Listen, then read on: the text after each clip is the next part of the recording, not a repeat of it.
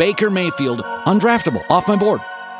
The Cleveland Browns select Baker Mayfield. What a beautiful throw by the Baker! Big Tom! Hasta la vista, baby! Touchdown!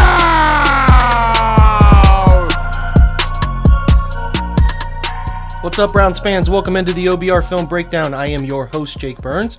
We are giving you another weekend bonus content edition. If you missed yesterday, we were lucky enough to be joined by Brent Sobleski as we went through the offensive line and some key decisions to be made there. Obviously, important guys back, but some key decisions to be made at the bottom of that group because there are a ton of NFL quality offensive linemen on this roster. So some tough choices will have to be made, and especially at what they do with backup center / guard, if Michael Dunn or Nick Harris is going to be the answer. So go back and listen to that. Soba used to be with the OBR for a long time, solely committed to the Bleacher Report now, where he does great work and ton of good insights, good conversations to be had there. We are going to shift again to the final leg of our AFC Contender series. We've done the Bills, Chiefs, we have done the Colts. This is the last team that I think is a realistic team, obviously outside of the division conversations that we had. But I want to talk about the Tennessee Titans, who went 11-5, won the AFC South, and lost the wild card to Baltimore, but had a really nice run, a really good group, and I think they're set up to be pretty good. Some defensive question marks are there, but they got Julio Jones. They have a strong offense. Ryan Tannehill, A.J. Brown. It's going to be a fun conversation. We are going to have our guest host, who anytime I talk Titans, I will usually bring him on. I think he does fantastic work over at Broadway Breakdown. His name is at Mike Miracles on Twitter. His name is Mike Herndon. I think he does, again, a great job at Broadway, Tennessee, which is a place that covers a lot of Tennessee sports. So check that out again, at Mike Miracles on Twitter. Here we go. Let's get over to this conversation, which is a long one, but a good one. Very in-depth conversation about the Titans. Mike, really appreciate you taking some time and joining us today, man. Yeah, absolutely. Thanks for having me. It's good to be back on. We're getting close. Camp's right around the corner. You're the last one up, the last team that we have talked to on this podcast as a means to figure out who the real contenders are in the AFC. And I think, as far as the South goes, I think Tennessee is the leading favorite to win the South. Less questions than many of the other teams, and I think there are two non-competitives in the division. So I think the leg up on the Colts is real. So talk to me about how last year ended. Was it a success, failure, kind of what the collective feeling was when last year came to an end? Yeah, it was kind of a mixed bag, to be honest. I mean, they on one hand, they won the division 11-5 for the first time since 2008 was the last time they'd won the division before last season. So, on that hand, that's a successful season. But you're coming off an AFC Championship game appearance in 2020 or in 2019, and to get bounced in the first round in a home playoff game to the Ravens, who had done that to this franchise twice before in the playoffs within the last 20 years or so. It was left a little bit of a sour taste in everyone's mouth. So I think if you asked most Titans fans and most people who follow this team, I'd say you'd qualify the regular season as a success, but they failed to make moves or make waves in the playoffs like they did the year before, and that kind of left everyone feeling a little let down at the end of the season. Well, I think what's interesting is what the offensive change has been and where it's gotten to. We'll talk defense and where you think they end up, but the offense should be really good. And the crux of the offense being good is replacing Arthur Smith. Arthur Smith, obviously, 2 years ago, I remember coming into Cleveland at the beginning of that 19 season, talking about what Arthur Smith would do to replace Matt LaFleur, goes to Green Bay. I'm sort of curious, was LaFleur ever considered to be a head coaching candidate for the Titans at one point? And then sort of how do you feel about replacing Arthur Smith? What is that stand? Because I guess what I'm getting at is, would you see LaFleur in Green Bay? Was it like he got away? Because now we love Vrabel. Vrabel's obviously does a lot of great things, but this trend in the NFL of offensive-minded head coaches and the stability, the stick with it that comes, because then Arthur Smith gets hired because everybody wants a smart offensive mind. And then there's some of that turnover that can happen there between your offensive systems. So I'm just sort of curious. I don't even know. I'm out in the weeds with my question, Mike. Like, is LaFleur going to Green Bay? Was that thing that Titans fans look back and they're okay with? And then back to Arthur Smith, how do you replace him? What's the plan? Yeah, so and I think LaFleur getting hired as a head coach was a little bit of a surprise. You know, I know he had interviewed for a couple jobs, including the Titans head coaching job before they hired Mike Vrabel during that cycle, I guess before the 2018 season. Mm-hmm. And so we knew he was at least on the radar, but the Titans offense was not good the 1 year that he was here. Now, there are a lot of qualifying remarks that go along with that statement, right? He had an injured Marcus Mariota to deal with for most of that year. And now that we've made a change at quarterback or seen a change made at quarterback over the last couple years, we now know Mariota was likely holding them back at least to some degree. So it was kind of a mixed bag, but there was also weird stuff like the Titans had leaned on DeMarco Murray quite a bit in 2017, and Derrick Henry seemed to be coming on, and he would spell Murray, but they never really gave Henry a full load. Well, when LaFleur came in, he fell in love with Dion Lewis, who they signed in free agency to kind of be a complement to Henry, and Lewis was the 1A to Henry's 1B in that backfield. As crazy as that seems to today, 2018, that was the case. And it was frustrating because a lot of people watching this team were going, what is the fascination with Dion Lewis? Like, I know he was coming off of a pretty good year with the Patriots the year before, but the inability to ever really go to Henry until the very end of the year. And then you saw Henry start ripping off these huge games, and the Titans went on a little winning streak and nearly pushed themselves into a playoff position. You know, they ended up coming up just short, but that was kind of maddening for a lot of people that follow this team too. So I think LaFleur leaving was a little bit of a surprise after 1 year, and without that year being that great. I think most Titans fans wanted him back because they believed in the system, which is really the system they still have, which is very much that Shanahan, McVay, Gruden, West Coast play action, style offense, a lot of outside zone stuff, obviously. So I think most Titans fans were sold on the system, but not necessarily sold on LaFleur.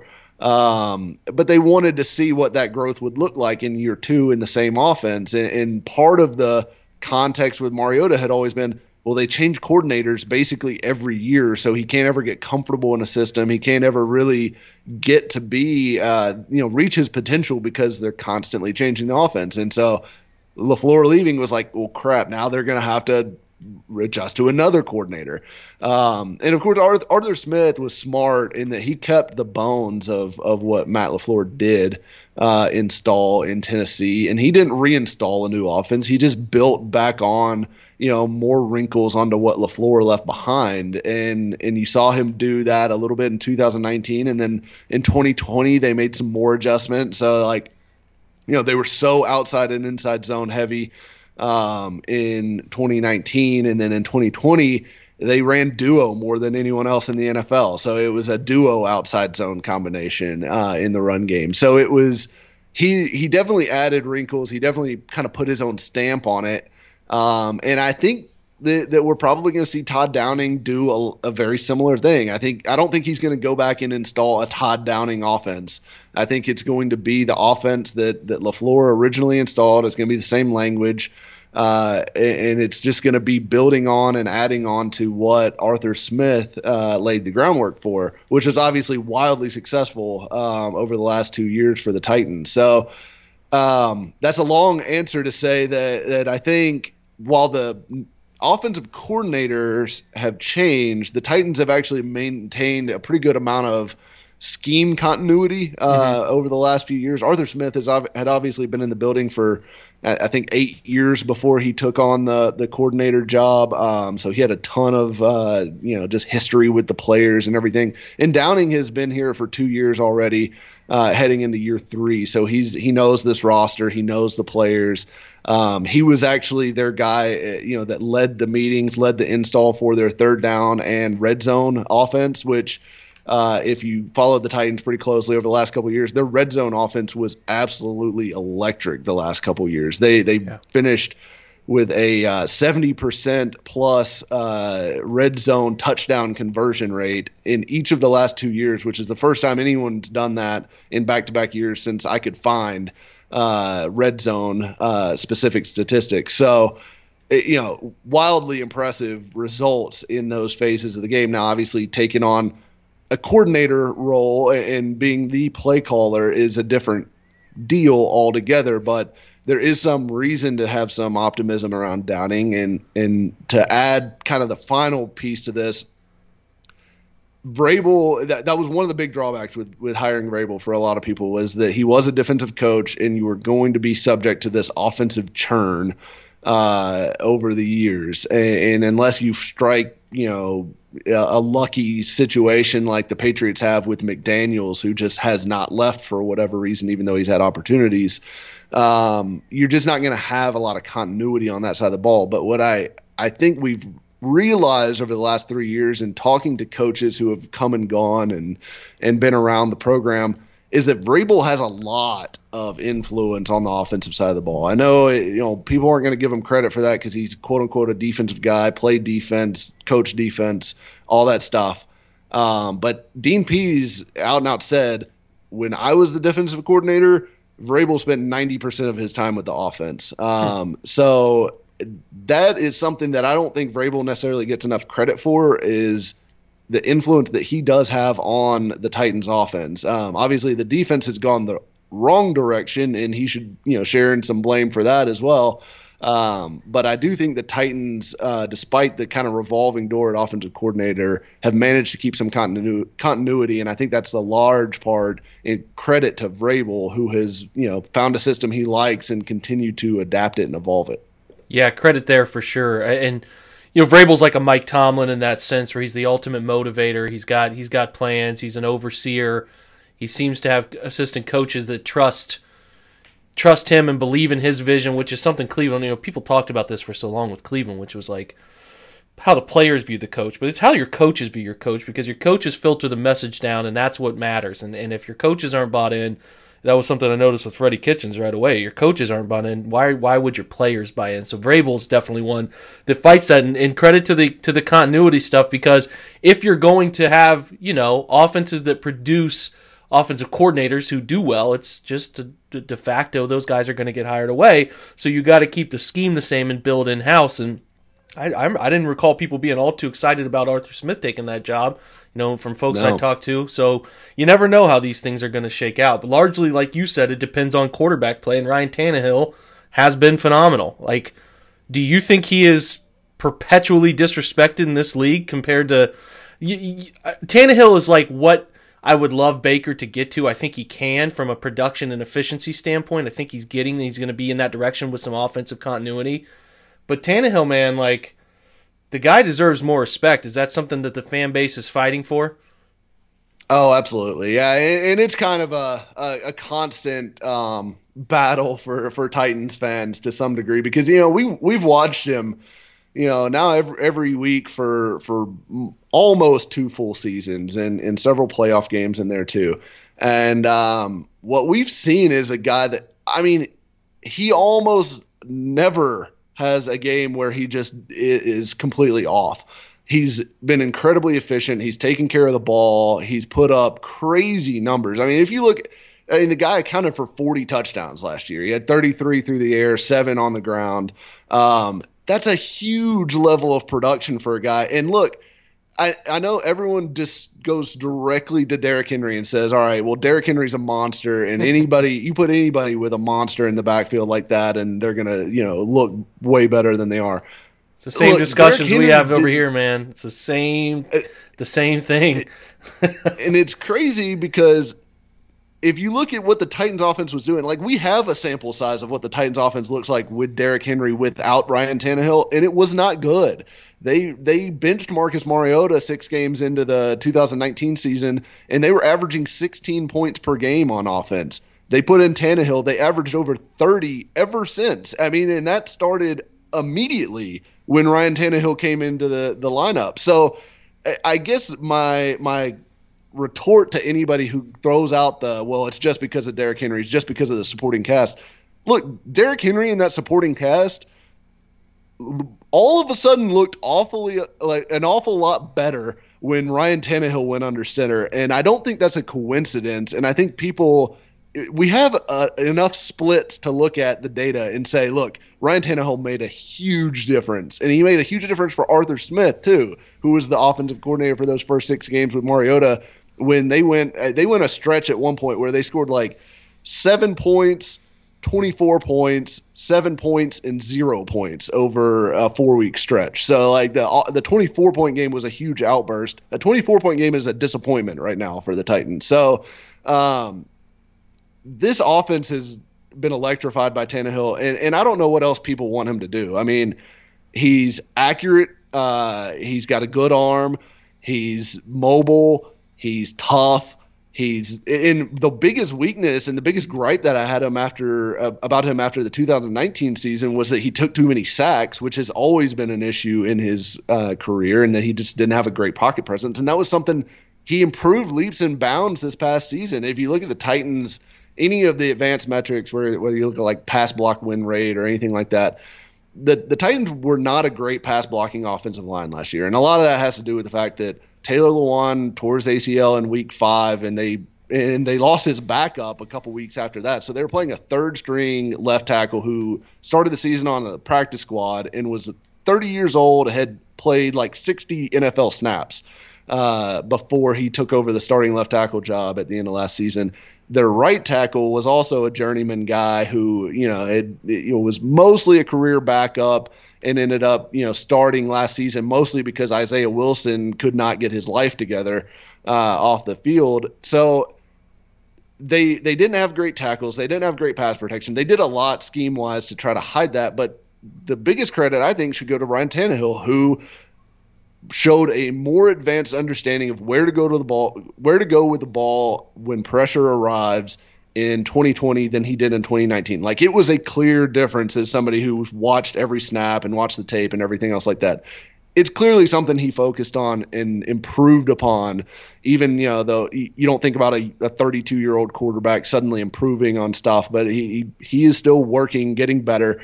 So I think Tannehill, I don't know what else people need him to do. I guess he needs to do it in a playoff game. I think that's probably the one legitimate gripe people have towards him. The 2019 run, they leaned so much on Henry just because, frankly, when your running back's ripping off 6.5 yards per carry, why would you throw the ball that much? They really leaned on Henry and then didn't have that extra gear to match Mahomes in the AFC Championship game. But most teams don't.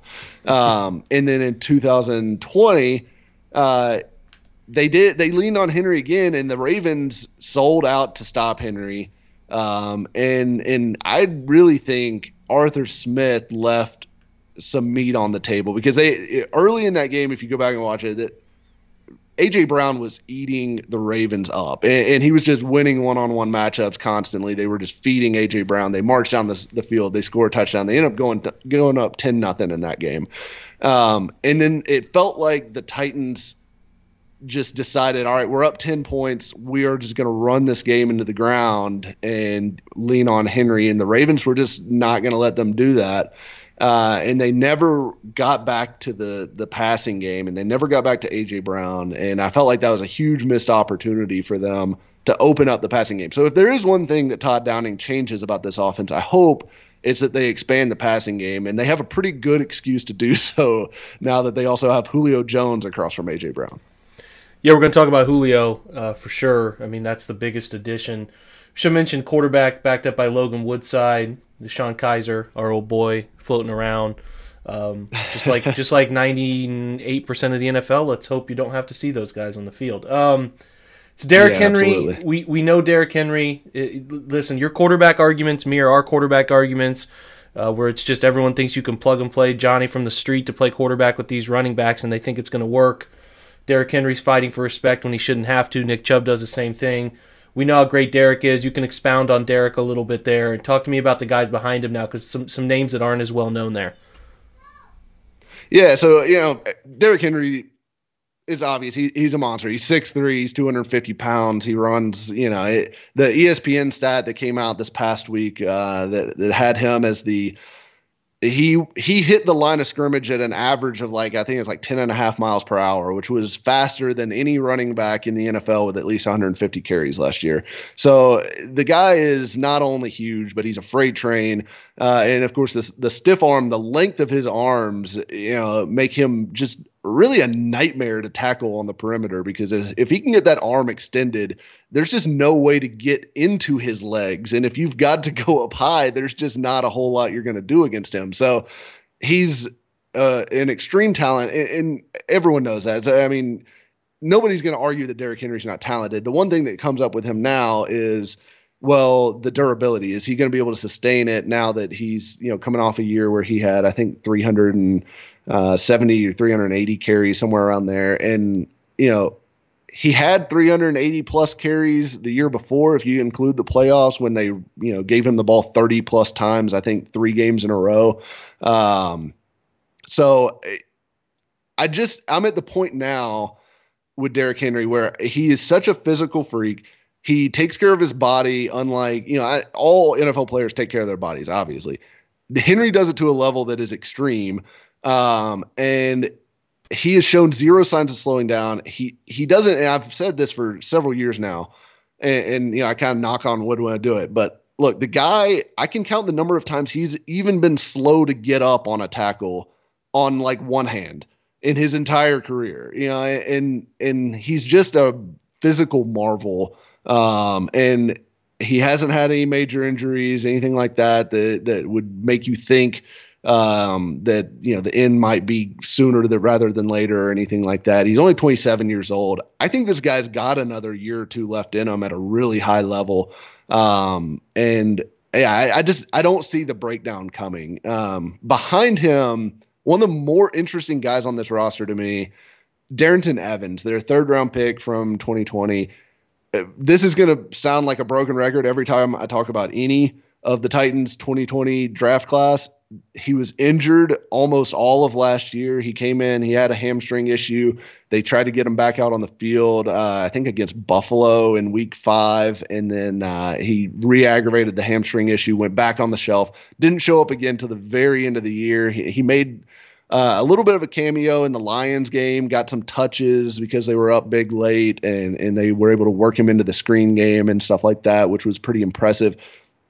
What stands out to him, I mean, he's 6 foot 200, smallish back, but he is electric burst. He was 4'4", flat guy, has very obvious burst. When he steps on the field, you see an obvious change of pace in his acceleration specifically. So I'm interested to see what they do with him, because I think the plan, Peter King had he visited Titans training camp in 2020 before the season, and one of his big nuggets that he came away from that visit with was that he thought Darrynton Evans was the X factor on the Titans offense, and they never ended up getting to implement that last year. And Peter King's report was that he thinks they could use him like a poor man's Alvin Kamara. Now, obviously, I don't think he's as good as Alvin Kamara, not even close, but I think he can be used in a similar way in the passing game, in the screen game, and then also spelling Derrick Henry and trying to keep some carries off him. Because as much as Derrick Henry is a freak and is a just absolute workhorse, I think it is in the Titans' best interest to keep his legs relatively fresh heading into the end of the season. So they want him in January to feel at his best. So I think we're going to see a good bit of Darrynton Evans this year. I think he is going to be the primary backup. I think he's going to get some 3rd down work. And I'm excited to see what they can do with the screen package for him, because he is a guy that could be a big time explosive play guy for them. catching the ball out of the backfield. We're driven by the search for better. But when it comes to hiring, the best way to search for a candidate isn't to search at all. Don't search, match with Indeed.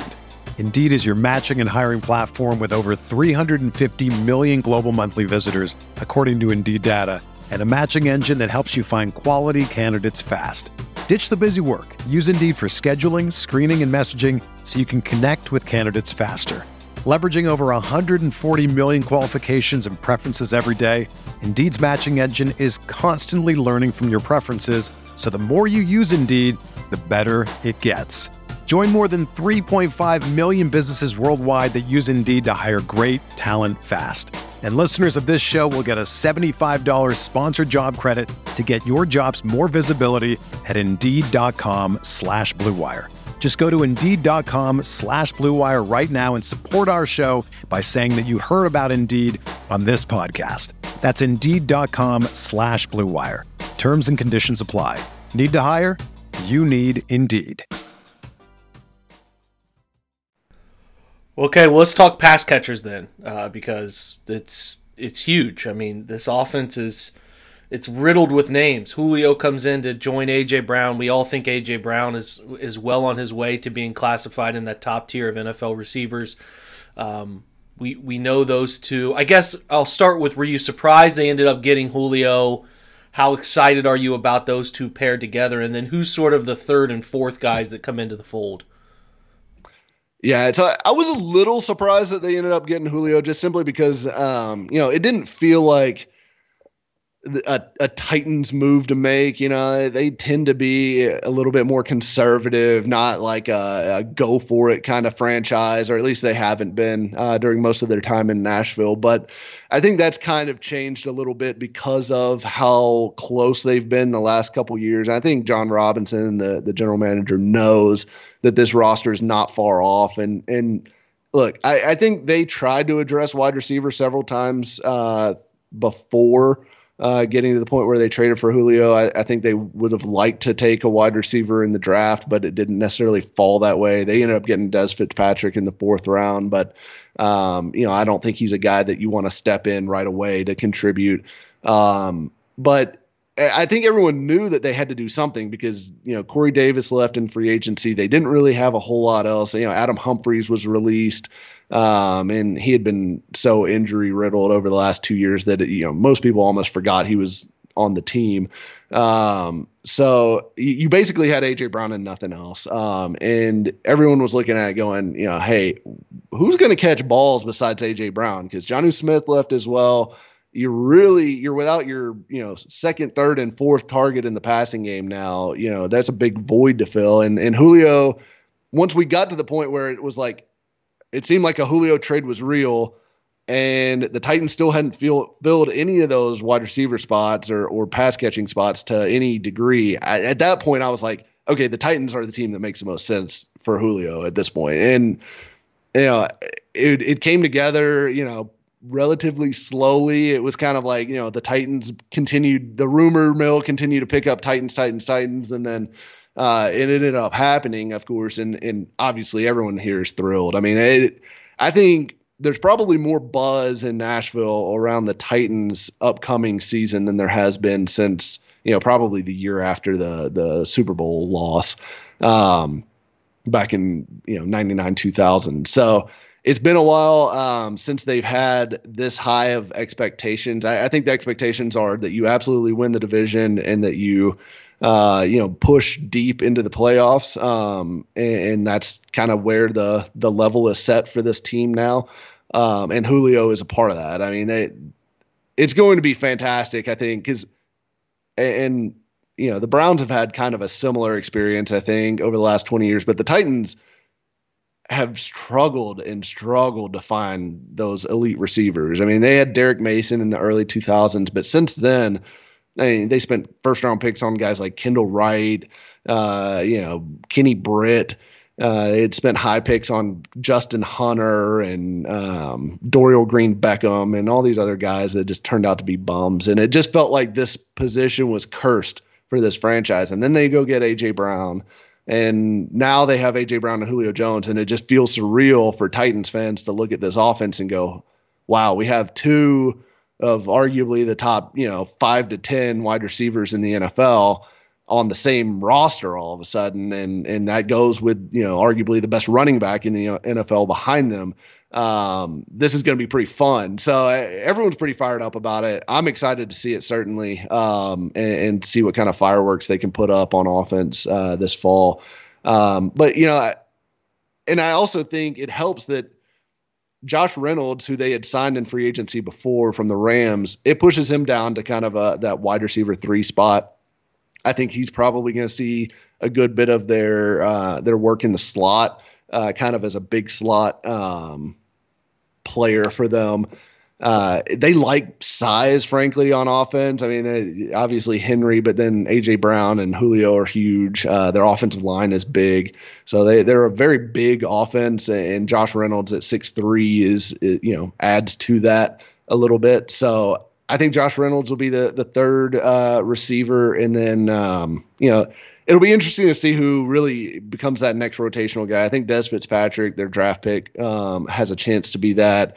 I think Mason Kinsey, who was an undrafted guy last year, could sneak into the rotation as kind of a slot receiver, more of the shifty, smaller slot receiver type that is kind of more prototypical for that spot. But it'll be interesting to see beyond. But I think the very big bulk of the targets are going to go to A.J. Brown, Julio, and then Josh Reynolds and the tight end Anthony Ferkser. Yeah, talk real quick about tight end. Obviously, Jonnu Smith leaves. You can be concise on this, but is Ferkser a guy you guys trust? It's an important role in this offensive structure. Yeah, it's going to be interesting. Ferkser's not a big-time blocker. He's a little bit undersized, 6'3", 245 type guy. But as a pass catcher, he's excellent. He's a better pass catcher than Jonnu Smith. He's not as good after the catch, but route running, ability to get open, good hands, all that stuff, he checks all those boxes. So I don't think from a passing standpoint we have to worry about Ferkser. I think Jeff Swaim is going to handle most of the heavy lifting on the blocking side of things. And Ferkser will probably be hidden a little bit if they do go 12 personnel, which they've used a lot in the last few years. So tight end's kind of an interesting spot for them. If there's a weak spot on the roster, I'd say tight end is it right now, though I do think Ferkser will put up pretty good numbers in the passing game.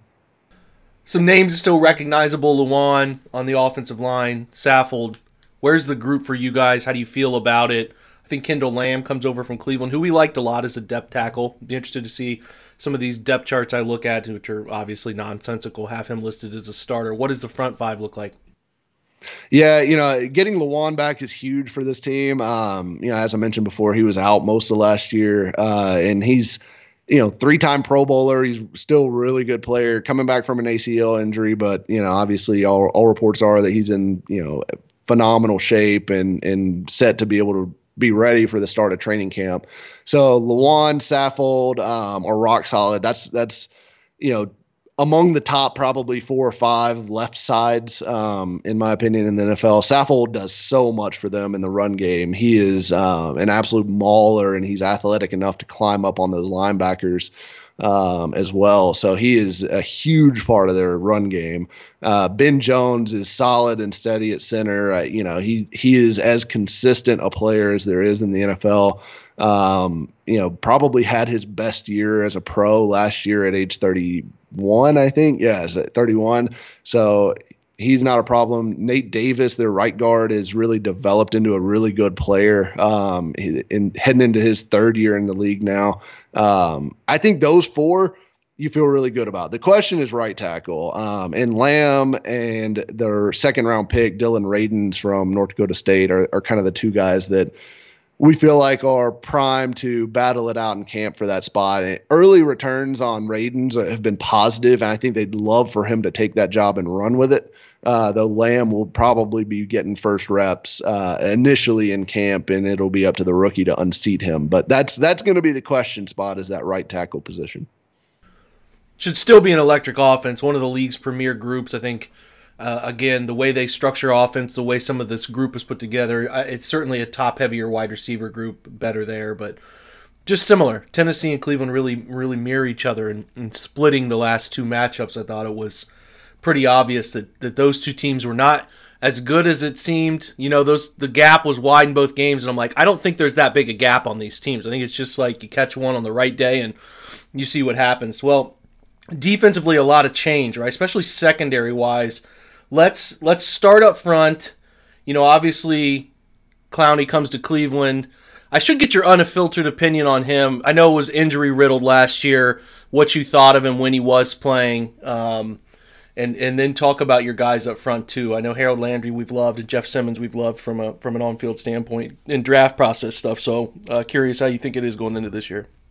Yeah, so as far as Clowney goes, Clowney hasn't made too many friends in Nashville. Just the way he's acted really since he left the Titans. I mean, he showed up, and part of the problem is, they signed him a week before week one, right, last year, and he shows up. He's coming off of, I think it was a hernia surgery or something like that he'd had the previous offseason. And he immediately looked gassed, right, the first few games. So, he comes in, he's in shape, but he is immediately looking gassed. He looks like a guy that skipped all of training camp. And so that was a problem initially, and especially it was compounded by the fact that Vic Beasley wasn't ready to start the season. The Titans didn't have really any depth behind Clowney and Landry. So Clowney was being asked to play a ton of snaps, and he was clearly looking winded and gassed towards the end of games. And the production just never showed up, right? And then the knee injury popped up, and then he missed a couple games. He came back, and then he decided to shut it down.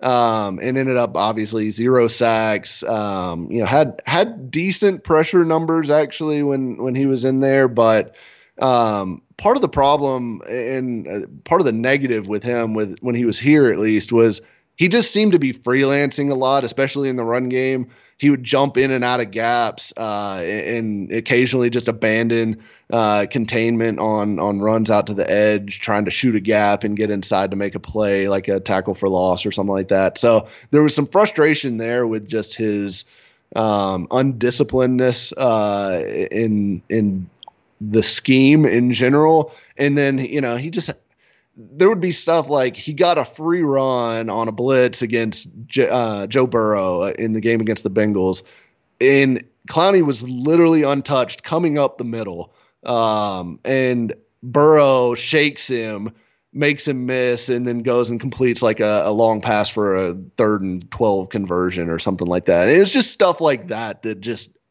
kept piling on the frustration. And then he goes and makes comments that kind of, talk down about the Titans after he left, and, talking about how, Cleveland won more games or whatever. So he felt like he was going to upgrade or whatever. So it's like, yeah, fine. You won one more game.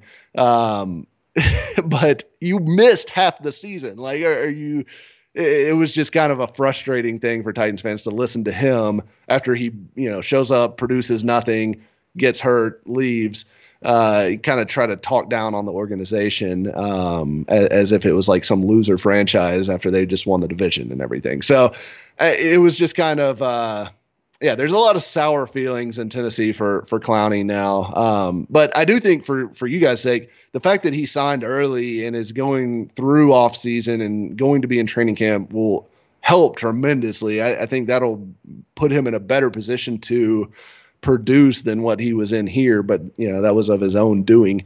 And playing across from Myles Garrett won't hurt either. But as for the Titans guys this year up front, Simmons, you can feel the breakout coming. Like, the flashes are special. He was kind of playing through a knee injury his rookie year. Last year he was a little bit dinged up, and then interestingly, he got COVID during the Titans' big outbreak early in the season, and he was a monster in those first few games before he went on the COVID list. And then when he came back off the COVID list, he just didn't quite seem the same. Like maybe he lost a little bit of his conditioning. I know Myles Garrett has talked extensively about COVID affecting him and his ability to, catch his breath and his conditioning and stuff like that. So I think there may have been some of that there with Simmons, although you'll never get him to admit it. But I can feel the breakout coming with that guy. He is a special, special talent on the inside. And he had no help last year either. Landry, I think, is a good player. He hasn't been put in the best positions for the Titans because they ask him to play all the time because, they had Clowney, they had Beasley, then Clowney went on IR, Beasley got cut, and then they were basically playing like warm bodies across from Landry the rest of the season. So it was just not a good situation with the pass rush at all last year. I still think Landry's a talent. And a good player and a good all-around player. Like he plays the pass, he plays the run, he rushes the passer pretty well. So he does a little bit of everything for him. But Bud Dupree coming in to play opposite him, if Dupree can give them more of what they thought they were going to get from Clowney last year, I think that makes a huge difference for them up front. And then, of course, they also added Danico Autry, who I think was one of the best value signings, probably the Titans' best value signing of the offseason. And he's going to be slotting in next to Jeffrey Simmons up front to kind of give them a little bit more punch as an interior pass rusher as well. And that's a guy who has, 20 sacks over the last 3 years combined. So it's a more talented front this year. It'll be interesting to see how it all comes together. A lot of new parts and pieces, obviously, but that's one of the things that the Titans absolutely have to get better at is they have to be able to get after the passer. And they made a lot of effort to do that. I should also mention they drafted Rashad Weaver in the I guess it was in the 4th round out of Pitt, who they think is going to be able to contribute pretty early as a kind of rotational edge as well. Yeah, if I recall, the pressure numbers weren't too kind last year, especially when Clowney went down, and I think that was just one of the metrics that people were pointing to. So yeah, definitely some improvements there. If Simmons can get back to who he was, you're spot on. Miles has been pretty extensively laying out what happened to him and how weird it felt for his body and his lungs and all of that. So linebacker and Bud Dupree, listen, before we go on, Bud Dupree, who we're accustomed to in the AFC North, if he finally figured it out his last 2 years. I don't know how he's doing with knee surgery, recovery, all of that stuff, but if he comes back to be who he was and if they allow him to go crazy off the edge the way Pittsburgh does, that's a dangerous football player, man, who will only help pass rush numbers. And we'll shift to kind of linebacker. It's similar names. They've kept Evans and who am I forgetting? Jayon Brown sticks around. Jayon Brown, just some solid plays. Did you feel like the Jayon Brown was a bit of an overpay, or do you not mind paying linebackers? Where's the thought process on that one? I really thought Jayon Brown. I honestly thought Jayon Brown was going to get more than what he got in free agency initially. I think coming off of the shoulder injury that cost him most of last season, it, hurt him a little bit on the market. But he is one of the better coverage linebackers in the NFL when he's healthy and on the field. And I still think coverage guys get, like you saw Matt Milano got paid. And I feel like Brown is a similar player to Milano. So I don't feel like I would say Milano's probably a little bit better, but I don't think there's a huge gap. I think they're similar style. I think they're not too far off each other from quality standpoint. And Brown only ended up getting, I think, $5 million-ish. And they put some void years on it and stuff like that to keep the cap hit low. But he'll be back in free agency next year. It'll be interesting to see the kind of season he has, because when he's been right, he's been one of their best playmakers on defense. And he put up big interception numbers, sack numbers, fumbles. He's kind of a guy that can create some chaos in the middle of that defense. Frankly, I feel like he's been much, much better than Rashaan Evans, who to me is the biggest liability remaining on the Titans defense. At least when you put the starters on paper, you could probably say corner is the other spot because we just don't know. There's so many variables there, which we'll talk about in a minute. But Evans has been a disappointment, and he still hasn't figured out how to cover anybody or even how to drop into space and cause any sort of issue for the quarterback. He just seems lost in coverage. And it almost seems like he's hesitant in his decision making and his trigger, which was kind of like the selling point for him. It's like, yeah, he's not going to drop into coverage and be able to handle anything in the passing game, but at least when people try to run on him, he'll trigger and go blow it up. But he really didn't do that last year either. So it's a contract year for him. They declined his 5th-year option. It's a big season. Like, this is his make or break, really, for his career, I feel like. I mean, he'll probably get a second contract from somebody, but how big that contract is depends entirely on what kind of steps he takes this year. Yeah, I drafted Monty Rice, too, who will put some pressure Yep. on. I liked Monty in the process. So talk DBs. I mean, some big changes have occurred. I think if you're looking at one area where, with every team has an area where you just got to see it on the field to figure it out. It's a lot of questions in the secondary. So talk to me about how you guys are feeling about those key 4, and we could probably throw in the nickel there, too. Yeah, absolutely. Yeah, the Titans defense last year, it's like, you have 2 spots where you have to be good on defense, right? You have to be able to rush the passer and you have to be able to cover. You stop the run in between that, you'll be okay. But it's the Titans had 0 pass rush outside of Landry, which we just talked about, and their coverage.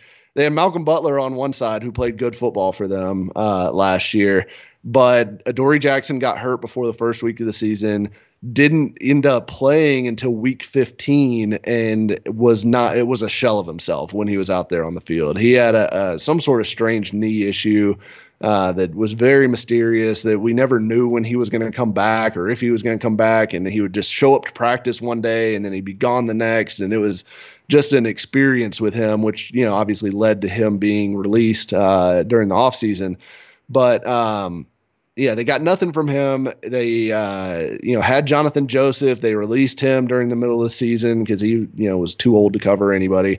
And they ended up playing guys like Breon Borders, who was a practice squad guy, Chris Jackson, who was a 7th-round rookie. They ended up playing those guys a lot of snaps because, like I mentioned with Darrington Evans, Christian Fulton, their 2nd-round pick, who they had kind of planned to pencil in at that nickel spot last year, got hurt in training camp, struggled to stay on the field, was kind of in and out of the lineup just because of injuries throughout the year. And it left them with basically 1 corner effectively for most of the season. They ended up picking up Desmond King halfway through the year, for a trade. But that was a weird scheme fit because they want to run a lot of man coverage, and he is a zone, almost just a pure zone nickel. And so it was a weird scheme fit. He was a better player than the guys that they were running out there. So I guess I understand why they did it, but it didn't click to a strong degree here for him either. So I almost feel like they can't help but be better this year. They certainly threw a lot of new bodies at it. They've got Janoris Jenkins to kind of taking over the Malcolm Butler spot as the veteran.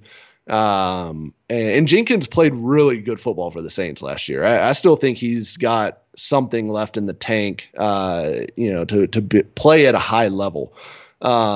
The question will be who those other 2 corners are in the rotation. I think they expect Fulton to be either the starter outside or in the nickel. I think they would probably, in their dream scenario, Caleb Farley, their 1st-round pick, starts outside and Fulton starts inside.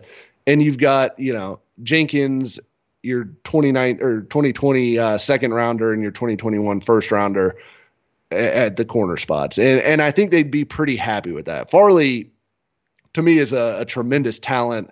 He's obviously coming off the back issue, which is the only reason he was available at pick 22.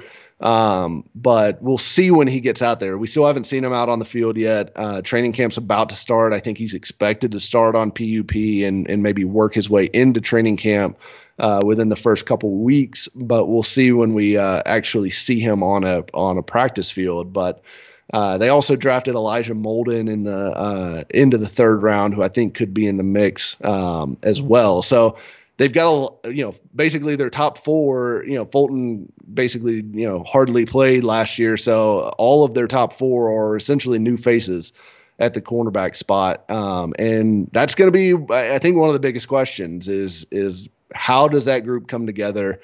How good can they be? And are the rookies going to be ready to play at a high level early on? Because I think they need to be for this defense to be able to bounce back from a terrible year last year. And then behind those guys, Kevin Byard, returns again as one of the two safeties. Coming off a down year, he didn't have a great season. I think he was affected by the loss of Dean Pease. I think he was affected by the fact that he had almost no help around him. There was no pass rush. The corners were terrible. So I think his down year was partially just him being stretched too thin and partially a loss of a veteran defensive coordinator. And then the new starter for safeties for them is Amani Hooker, who has played in their 3 safety sets for the last 2 years. Spelled Kenny Vaccaro when he was out of the lineup considerably last year. And Hooker tied for the team lead in interceptions last year with 4 and played really good football for them. So I think he's going to step in. And honestly, I kind of feel like he's going to be an upgrade over Vaccaro, who simply just couldn't run towards the end. In fact, you probably remember the play against the Browns when Vaccaro recovered a fumble late in that game when the Titans were trying to come back and make it close at the end. He recovered a fumble, took off, and was almost like comically chased down. I think he had like a 10-yard start on everybody and was chased down with like 20 yards to spare. Before, on a play that he probably should have scored on, but it looked like he was dragging a leg out there. And so I think that was Baker's fumble on the quarterback sneak, if I recall. That's it. Yep, that's it. And so Hooker's going to represent a pretty big step up in athleticism at that second safety spot, and I think that'll help them coverage-wise in the secondary. Well, good to know. There's plenty of information we just learned that will point the Browns in the right direction. I know we don't run into each other in the regular season for the first time in a long time, it feels like, but there could hopefully be something at the end in the playoffs, which would be great. So give me your prediction of the Titans this year. What do you think they go? We will refer to this and come back and tweet at you later. No, I'm just kidding. Just kind of general. I mean, this is the time of year where everybody's as positive as possible, but I think the people who seem to watch their team every day have a really good outlook on this thing. So I'm curious what you think their record looks like. Yeah, I think they're going to be somewhere around 12-5. I think the team roster-wise is better than they were last year. It will be hard for the defense to be worse. So if the defense gets even just marginally better, and last year I kept saying, look, if the defense was just average, this team would be really, really good. We're not asking them to be the steel curtain. They just have to be decent. If they can go from horrific to average or even slightly below average, because frankly, the 2019, 2018 Titans defenses were, about 16th to 20th range, according to most metrics. And really, I think that's probably a pretty fair ranking of where they stacked up in the NFL. If you could get back to that and your offense is just added Julio Jones to a core that has been putting up 30 points a game for 2 years now, I think you're absolutely a contender in the AFC. And with the, two, trash cans in the division in Jacksonville and Houston, you should pick up 4 wins right off the bat with those two. I know divisional games never, tend to be that easy, even when they are on paper, but you'd be very disappointed to lose to either of those teams, I feel like, this year. And the Colts, they're a challenger, I think, but I guess pencil me down as somebody who wants to see it from Carson Wentz before I'm going to believe that he's back to 2017 form at this point. Likewise, I need to see a lot from Carson Wentz, and they have some holes that are just, I think they're a year or two away, and then they need to see what Carson has. So it's certainly the Titans' division to win, and I'm sure the odds are high Cleveland can run into them in the playoffs if Cleveland finds their way back. Real quick before we go, I like unfiltered opinions of the Browns rostered. Everybody who listens to this podcast hears me ramble on. Sometimes I think it's good to hear from people who don't cover the team outside perspective. What do you think Cleveland has to work with this year? I mean, I love the offense, right? I mean, probably the best offensive line in football, if not the best, right there knocking on the door. You've got the 2 running backs. I think Baker showed something last year. And sometimes a guy, it takes a little bit of time and then the light clicks on. It'll be interesting to see if that stretch over the back half of last year was the light clicking on and staying on for Baker, or if it was just a hot stretch. Because, we did see a hot stretch with Mariota here, and then he went back. So it'll be interesting to see with Baker. I tend to think it was the light clicking on and that he's going to be at least an above average quarterback, if not a very good quarterback for you guys this year. He's got the support system around him is great, right? I mean, Stefanski, you've got the offensive line, you've got the 2 running backs, you've got Jarvis Landry, you've got really good tight ends, you've got Odell Beckham, hopefully staying healthy this year. That is a great infrastructure. And I mean, even guys like, did Rashard Higgins end up coming back? He did. They signed him back. Okay, yeah, I like Rashard Higgins too. That was a guy that I was hoping the Titans would sign in free agency. So I love the offensive roster. I think the defense, you've got the stars, you've got Myles Garrett, you've got Denzel Ward. I like the John Johnson signing quite a bit. Clowney will be interesting to see. Obviously, I think the Browns are kind of like, there's a lot of mirrors with the Browns and the Titans, scheme-wise on offense, everything like that. But I also think, that's kind of defensively is kind of where the question marks lie for you guys. And it'll be interesting to see how that secondary comes together. I know that's kind of been a sore spot over the last few years. And you try to fix stuff like that, and sometimes it works, sometimes it doesn't. But the Titans and the Browns are kind of in the same boat there, trying to remake a secondary. But I guess you guys are at least starting with Denzel Ward, which is a better spot to start off with than what the Titans had. So, I think the Browns are the favorites to win the division. Frankly, I would have them just a little bit above the Ravens. I think the Steelers are crashing back to earth. I think I think the Steelers are not going to be a playoff team. So I think it's Browns, Ravens for the AFC North, and I would probably lean Browns. It's hard to see for us having seen Pittsburgh so good for so long, it's hard for me to sit here and say those guys who haven't had a losing record in forever are going to be really bad. Right. But it's just like, I just don't see it with Ben. I just don't know how they get there with him and what he limits them. And if you're going to take him out of those limitations, and put him into situations that stress his body, he's going to get hurt. He's too fragile. Anyway, that's a conversation for another day. Mike, this was fantastic, man. Best one we've had in terms of sheer depth of knowledge, insight. We really, really appreciate it. Tell everybody if they would like to keep up a little bit on their timeline with what the Titans are doing. Tell them where they can find your work and what your Twitter handle is. Yeah, absolutely. On Twitter, at Mike Miracles. You can catch me there. Usually tweeting about Titan stuff. And then as far as writing, and stuff like that goes, BroadwaySportsMedia.com. We've got all sorts of tape breakdown, in-depth stuff on the Titans going, basically constantly year round. So everything Nashville sports over at BroadwaySportsMedia.com. All right, Mike, we appreciate your time, man. Thank you. All right, thanks. Please, please, please make sure you sign up for the OBR Twitch. Link is again in the description of this podcast. Go check it out. Subscribe so you can see what content we have there coming soon. We are just weeks away. A week away. The 26th. 8 days. Crazy. It's going to be here before we know it. Make sure, again, you follow that Twitch, subscribe to it, subscribe to this podcast so you get it automatically downloaded when every single day content comes out. You'll have a fresh podcast to listen to on your commute, at your job, at your workout, whatever. That's always the goal. Good, fresh Browns content for you to listen to and have thoughtful reactions to the conversations that are happening. I hope you do enjoy it. Thanks again for listening to this podcast. Thanks to Mike for joining us and talking Titans. Have a great Sunday, or whenever you listen to this, have a great day. And as usual, until we talk next time, go Browns.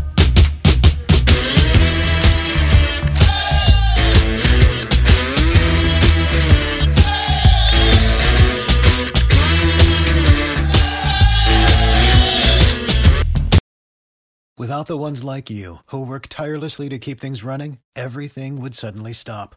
Hospitals, factories, schools, and power plants, they all depend on you. No matter the weather, emergency, or time of day, you're the ones who get it done. At Grainger, we're here for you with professional-grade industrial supplies. Count on real-time product availability and fast delivery. Call, click Grainger.com, or just stop by. Grainger, for the ones who get it done.